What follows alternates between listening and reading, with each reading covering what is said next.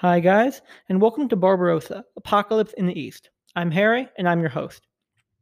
Today we're covering Operation Barbarossa from November 15th to the 29th. I'd like to copiously apologize for the ridiculous lateness. I had a bit of a crisis of motivation at the same time as I had midterms. I sincerely apologize for that. And my goal for ongoing episodes and for my next podcast is to keep up a consistent upload schedule. In other news, I've decided to do this episode as a regular 2-week episode, and we'll finish Barbarossa next time with an episode that combines the last week of the campaign with some analysis. So let's get into it. Last episode, German forces in Army Group Center were largely halted, while forces in Army Groups North and South saw more success, although both of them were at the end of their rope by the end of the episode. German generals planned for Army Group Center to conduct strikes on the northern and southern flank to encircle Moscow and its surrounding area in one last operation. After a 2-week reprieve beginning in late October, the German offensive restarted on the 15th of November. Operations had already been underway in the south, but the 9th Army up in the north could initially only deploy the 27th Army Corps on the attack. Initial reports seemed good, with Soviet troops offering little resistance. In all likelihood, however, this was more of a case of Soviet troops withdrawing to more defensible positions to avoid encirclement rather than being a sign of collapse. This fact was evidenced by strong Soviet defenses elsewhere, and on the whole, the first day was a rather lackluster affair for the Germans. German commanders were beginning to lose their nerve. On the 16th of November, von Kluge reported to Bock that Hoppner's panzers would not attack until the 18th. The two went back and forth, with von Kluge wavering and then returning to his original stance, but the time lost in this debate meant that the attack would not begin in full until November 19th. A major part of this apprehension was the need to beat back Soviet counterattacks, and really a fear of what these counterattacks represented.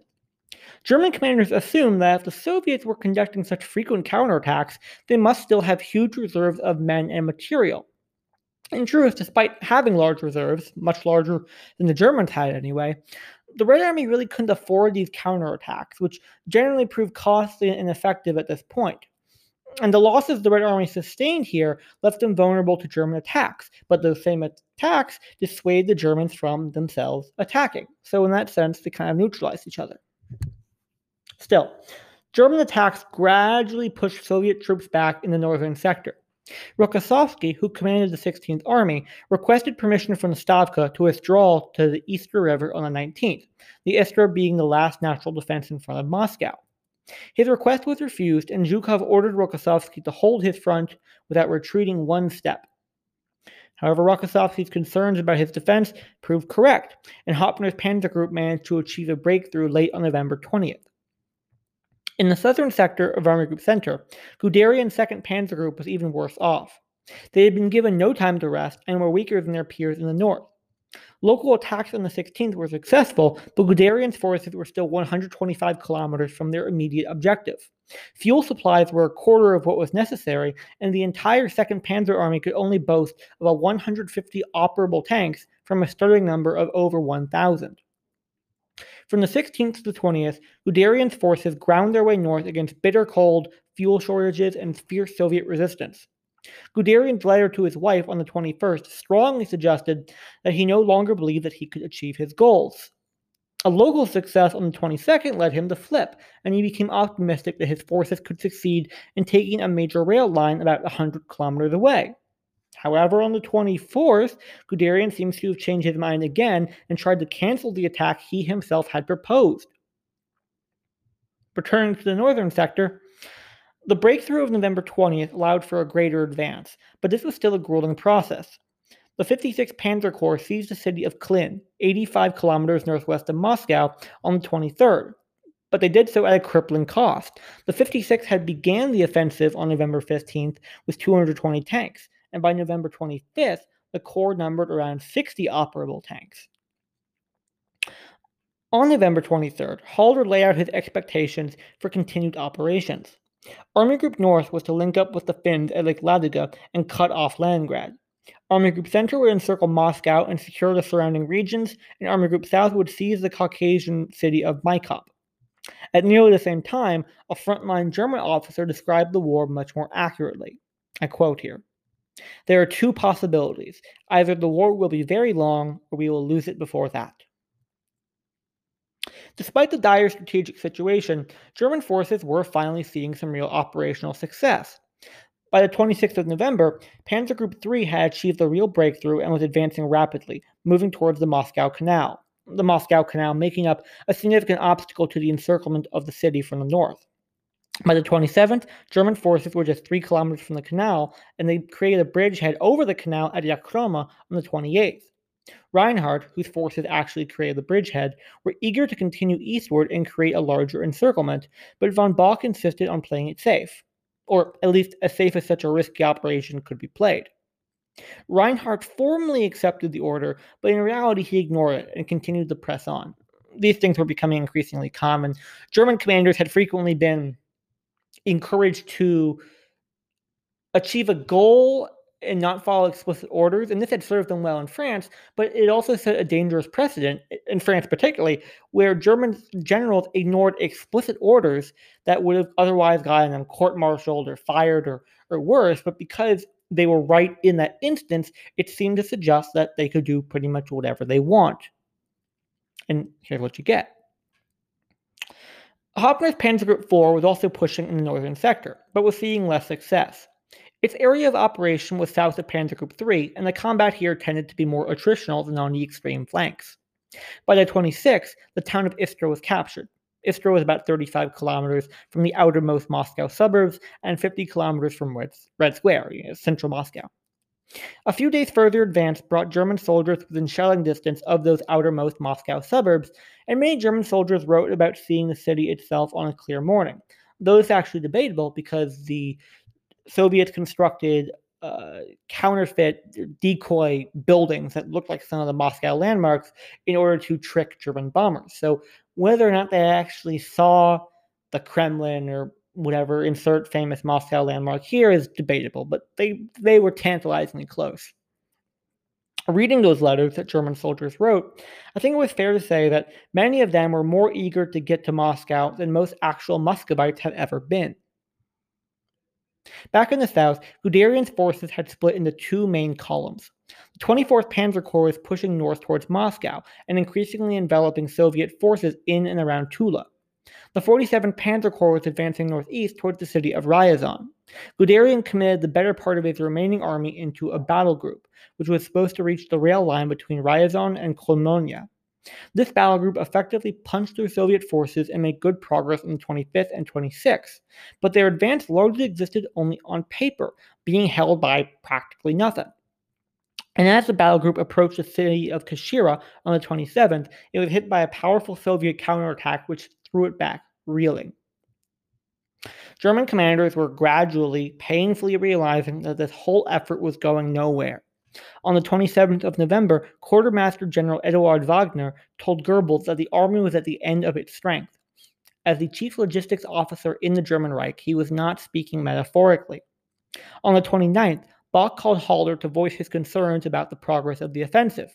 Bock argued that if Soviet resistance north of Moscow lasted more than a few additional days, the entire offensive would have to be halted. Something was also becoming clear to German officers that this offensive was not like the others. More and more, it resembled brutal attritional warfare, reminiscent of the First World War, than rapid blitzkrieg. The massive hauls of prisoners that had come so freely in earlier months were now in short supply, and that was not because the Soviets had run out of troops. The latter half of November saw Army Group Center take 45,000 prisoners of war. May I remind you that just about a month earlier, they had taken perhaps not far from 1 million prisoners of war in the Vyazma and Bryansk pockets. Nor, as many Germans preferred to believe, was the Red Army out of manpower. In fact, Soviet reserves were rapidly growing. In October, only 4 divisions had been held in reserve. By November, there were at least 22 divisions in reserve, and by the end of November, the Red Army had completely recovered on a numerical basis from the disasters at Vyazma and Bryansk. On the other side, Army Group Center had not received a single division as reinforcements. In fact, by the end of November, the Aufseher had taken over 750,000 casualties, excluding sick soldiers. That's about a quarter of their starting force. And keep in mind that sick here does not mean having the flu or a runny nose. Sick means seriously ill. Speaking of health issues, the cold had also become a health issue. By the end of November, over 133,000 cases of frostbite were reported in the German army, about a third of which would put the soldier out of action for at least 6 months, and some of which would permanently disable the soldier. The war in the East had completely exhausted the replacement army, which was responsible for replacing casualties, and the Austria was at least 340,000 men short. This was the situation was far worse for frontline units who were taking the heaviest casualties. Transportation problems also worsened the situation, and even so, even if the soldier managed to get to his unit, a freshly trained replacement could not make up for a battle-tested veteran. Between this, as well as equipment shortages, the average German infantry division in mid to late November was at about half strength, with some being as low as a third of their optimal strength. As we've just discussed, Germany had pretty much exhausted its pool of military-age manpower, and officers were now racking their brains for solutions. One of the more effective ones they hit on was a sort of combing out process for the occupied territories. First, the occupation forces in France, among other places, were stripped bare to provide for the Austria, but this was rather paltry for Germany's needs. So the Wehrmacht conducted a close inspection of all the troops stationed in non-combat or occupation roles. Those who were found fit for frontline service, who were stationed in the rear, were transferred to the front, and those frontline troops who were too old or too wounded were transferred to rear duties. Although this was not a one-to-one trade, the goal was to increase the number of troops on the Eastern Front. So not all wounded or relatively old troops on the Eastern Front were transferred. They weren't that lucky. This whole procedure, by the end of 1941, eventually netted about 250,000 men for the Eastern Front, which was a significant and necessary bonus. Another idea that was thrown out was the recruitment of anti-Soviet elements within the USSR to fight for Germany, and there was no such lack of people. There were political anti-communists, which there were many, and there were also certain ethnic minorities who widely despised the Soviet Empire for the atrocities it had committed against them. Latvia, Lithuania, Estonia, and Ukraine come to mind. More than just out of spite for the Soviets, Germany could induce these peoples to fight for them by hinting that they would be rewarded with their own state in the post-war order if they sufficiently contributed to the German war effort. For the record, the Nazis had no intention of allowing this at all. Richelieu, who commanded the Sixth Army, brought up the idea with Hitler, who roundly dismissed it. At this point in the war, the optics and ideological blow of having to rely on non-Germanic peoples was too great to bear, and for many in high command this was not necessary, because they were not at all aware of the dire nature of the situation on the ground.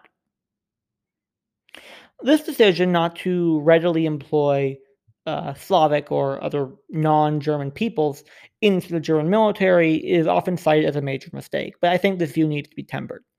First of all, even if we assume that recruitment of anti-Soviet minorities was approved and found enough willing takers, which the latter certainly, as we'll see, would have been true, how would Germany have possibly supplied them? We spend about a third of this episode and every episode discussing how Germany can't even supply their own troops.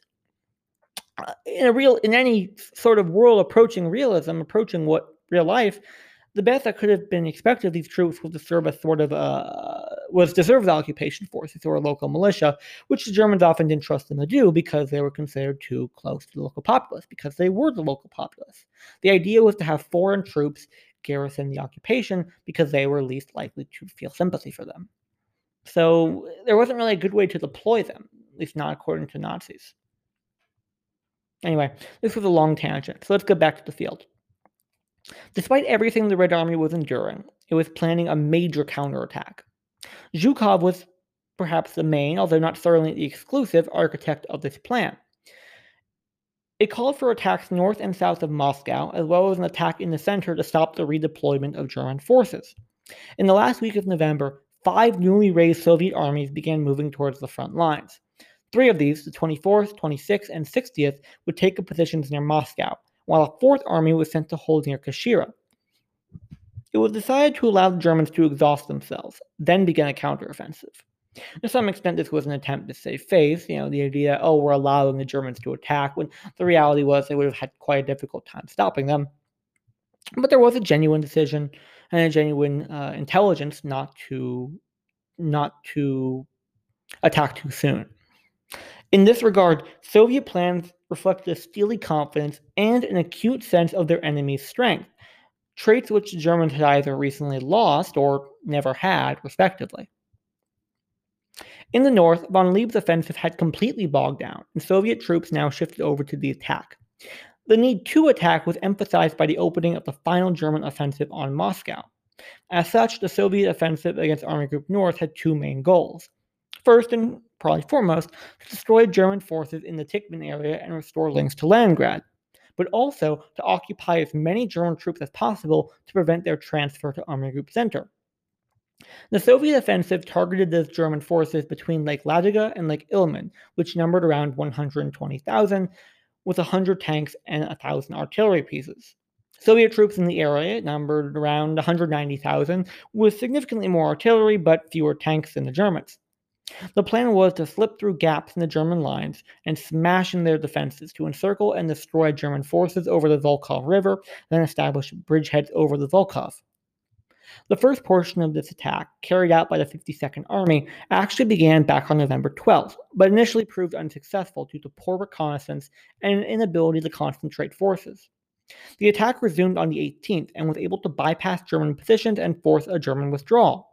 On the 19th of November, the 54th and 4th Armies began their assaults. Ferocious assaults inflicted severe casualties on both sides, but Soviet forces advanced extremely slowly.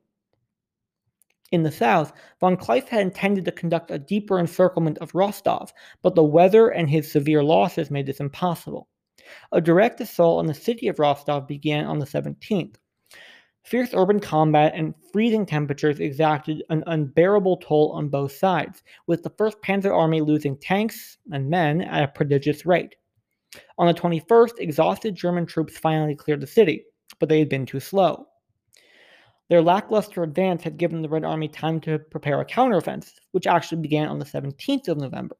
The counteroffensive peaked on the 27th, when the Soviet 37th Army slammed into the 1st Panzer Army from the north. Von Kleist, who commanded the 1st Panzer Army, quickly realized that his position was untenable and that his forces risked encirclement and destruction. Kleist requested permission to withdraw behind the Meuse River, 70 kilometers west, and Rundstedt granted it on the 28th. But Hitler countermanded the order on the 29th. By that time, it was too late, and the city had been retaken by the Red Army, and German forces were already in the process of withdrawing. Even though it was now a moot point, Rundstedt affirmed his decision, which enraged Hitler. In the Crimea, Manstein, who commanded German forces in the area, attempted to advance east and south of strong Soviet defenses. With strenuous efforts, he was able to push the defenders back, but Soviet counterattacks and naval shelling forced Manstein to halt the attack, having lost 2,000 men for his efforts. Believe it or not, the Luftwaffe was in just as bad shape as the army. For one of the first times in months, the Soviets had achieved significant numerical superiority across a broad front. All across Army Group Center, there were between 600 and 700 planes available for the Germans. On the Soviet side, they could call at least 1,200 machines. The Soviets also had one distinct advantage over the Germans when it came to the war in the air. The Soviets could deal with the cold. By late November, it had become so cold that the various fluids in airplane engines would freeze solid. The Soviets were using established air bases in and around Moscow, which were equipped with amenities like closed hangars and heating equipment that minimized these problems. For their part, the Germans were using captured air bases, often damaged and or without the necessary equipment. As a result, many German aircraft couldn't even get off the ground, and a fair few were severely damaged or destroyed by these kind of weather-induced damages. Even if they could theoretically lift off, German pilots tended to have very little, read no, experience flying in blizzards and dense fog. In truth, Soviet pilots were not much better at this, but Soviet officers and pilots were far more willing to risk it than the Germans. As such, some days with particularly bad conditions saw next to no German sorties, which gave the Red Air Force complete air supremacy. The 6th Panzer Division report air attacks every 15 minutes. They should have been able to fight back with anti-aircraft guns, especially the much vaunted 88mm. But most divisions had shifted so many of their 88mm to serve as anti-tank guns that they no longer had enough as, anti-aircraft guns. Worse yet, many German divisions found out the hard way that their smaller 37mm anti-aircraft guns were ineffective against the Sturmovik ground attack aircraft. It wasn't called the flying tank for nothing. The Eastern Front had also been deprived of aircraft by transfers. Kesselring's Luftflotte 2 was assigned to the Mediterranean, which must have come to a great relief to everyone who got to leave for a warmer and less deadly climate. Nor was the problem just on the front lines. German aircraft production was not sufficient for everything the Luftwaffe needed, and pressure came from every direction to ratchet up production. Eventually, it became too much for some. On November 17th, Ernst Udet, Director General of Equipment for the Luftwaffe, the man most in charge of procuring and manufacturing airplanes, committed suicide, and the losses just kept coming. Werner Mulders, the Luftwaffe top ace turned inspector of fighters, was flying back to Berlin to attend Udet's funeral, but his plane crashed en route, killing Mulders and 2 others. Many other aces, after hundreds of sorties and dozens of kills, found themselves shot down. In international news, these few weeks are busy ones. British and Commonwealth troops initiated Operation Crusader on November 18th, intending to destroy German forces in North Africa and relieve the garrison at Tobruk. Allied attacks are sloppy, resulting in heavy losses, but managed to force Rommel's troops back and temporarily relieve Tobruk. On the 22nd, Churchill, under Soviet pressure, issues an ultimatum to Finland to cease hostilities or Britain will declare war on them. On the 24th of November, America agrees to grant Lend-Lease aid to Free French forces. Most importantly, on November 26, U.S. Secretary of State Cordell Hull issues an ultimatum to Emperor Hirohito. Called the Hull Note, it laid out the last proposal for a negotiated solution to the ongoing tension between Japan and the United States. Vitally, the Hull Note insisted on the removal of Japanese troops from China and French Indochina, something the Japanese were utterly unwilling to do. So Hirohito authorizes a fleet of 33 warships, including aircraft carriers, to begin sailing from Japan towards Hawaii. These ships kept in contact with commanders back in Tokyo and could be called back if the situation changed. I'll give you a hint, though, the situation did not change. Not for the better, anyway. However, at this moment, the fleet did not have permission or orders to attack, but it was moving into a position for attack. Contrary to popular belief, the idea that Japan would attack America was not at all a surprise to the American people. A survey of the American public taken just before Pearl Harbor found that 52% of Americans believed that Japan and the United States would soon be at war, and only a small percentage, about a quarter, believed affirmatively that the two would not go to war. The more interesting part in my mind, is why did Germany, 4 days after the attack on Pearl Harbor, declare war on the United States, even though the United States had not declared war on Germany? This question has long plagued internet historians of all ilks, but I can't fully answer it. I think I can shed some light on it.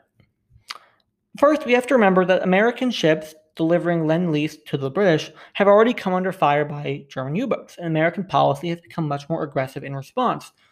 Just based on that alone, many in Germany considered or were beginning to consider war with the US as inevitable. And if you follow this line of thinking, declaring war on the US instead of letting the US declare war on you is just good PR. If it's going to happen anyway, you might as well look like you're in control. But in truth, America had loomed large in German grand strategy well before this. Fundamentally, Nazi ambitions meant toppling the balance of power, in particular destroying the power of Western capitalist democracies in favor of a hostile German hegemony. America was, of course, quite friendly with these Western capitalist democracies. Western European capitalist democracies had similar interests and had no interest in seeing Germany rise in their place. So therefore, German strategists assumed that if given enough time, the US would intervene on behalf of these Western powers. And in fact, one could argue that the decision to invade the Soviet Union was heavily influenced by the desire to avoid American intervention. Following the failure of the Battle of Britain, Germany had no immediate prospect of knocking Britain out of the war and shoring up that side so that they could focus entirely on the Soviet Union. And they knew that if and when America came into the war, Britain would be the staging ground for an American invasion of Europe or just an extensive air war that would be based in the UK. And they knew that while Britain could hold out, Britain didn't really have a prospect of defeating Nazi Germany alone. And the reason Britain was continuing to hold out was because they hoped that either the USSR or the US would enter the war. That would be enough power, theoretically, to defeat Nazi Germany. So the German goal was to convince Britain that that was not possible and that they should surrender. Now, obviously, they could not invade America, but they could invade the Soviet Union. And their hope was if they knocked out the Soviet Union quickly enough, the British would give up the ghost and make peace or, come to an agreement with the Germans. And then if the British were out of the war, the Americans, it wouldn't be viable for them to come in alone and go to the war with Nazi Germany alone. So then they would make peace with the Germans, or at least resign themselves to the New World Order, and the Germans would have their European hegemony. And if you follow that thread, again, declaring war on America is just seizing the narrative. You think it's already going to happen. One last reason was because Germany had offered a guarantee to Japan that it would join any war Japan started with America. Ribbentrop, the Nazi foreign minister, had made this promise to the Japanese ambassador to Germany on November 28th. With this, Germany hoped to motivate Japan to take the final leap. In my estimation, Japan probably would have done it nonetheless, but the Germans had made the promise anyway. They made their bed, now they would lie in it. Turning to an analysis of these 2 weeks, German forces are done. They're exhausted. What planes the Luftwaffe has on the Eastern Front are more or less grounded. Panzer divisions have a handful of tanks still working. Soldiers are freezing to death, all with no end in sight. The picture I've painted resembles nothing so much as Napoleon's Grand Army, with his ignominious failure against Russia in the early 1800s. Of the three sectors, German forces have gone over on the defensive on two of them. The loss of Rostov marked the largest city that the Red Army has recaptured so far, and only in the center do German forces even have enough strength to maintain the delusion that they can complete their objectives, a delusion which fewer and fewer people believe by the day. This will not be a full retrospective analysis of the failure of Barbarossa. That'll be for the next episode. The rest of this episode will be me talking about my ideas for bonus episodes and for the next podcast. If you don't want to listen to that, you can tune out now, and I'll see you guys next week. For everyone else, I've roughly figured out the bonus episodes I'm going to do after we finish the main series, as well as what the next podcast topic is going to be. For the bonus episodes, I'm currently planning to do an episode on Finland during Barbarossa, a front I've mostly skipped over, an episode on the conduct and impact of the Soviet partisan movement during Barbarossa, an episode about some of the expeditionary forces Germany's allies sent to the Eastern Front during Barbarossa. I will also make several episodes on the Holocaust and other war crimes during Operation Barbarossa. That's all I've got for right now, but if you've got any other ideas, reach out and let me know. As for the next podcast, I'm going to be covering the Second Sino-Japanese War. That is China's war with Japan, which began in 1937 and lasted until Japan's surrender at the end of the Second World War. However, I'm unsure exactly about the details. I could cover the conflict from beginning to end, or from its beginning to Pearl Harbor, when the U.S. entered the war against Japan. Either way, I do know that the episodes for that podcast will cover a much longer period, including more political history. This is partly because whether I cover the first half of the war or the whole thing, it'll be way too long for me to just go 2 weeks or even a month at a time. Also because detailed English language sources about this war are just far and few between, and my Mandarin is pretty non-existent. If you've got ideas for how I should structure that podcast or any general questions or suggestions, please email me at apocalypseintheeast@gmail.com. That's apocalypseintheeast@gmail.com. Otherwise, my name's Harry, and I'll see you next week when we'll finally finish Operation Barbarossa.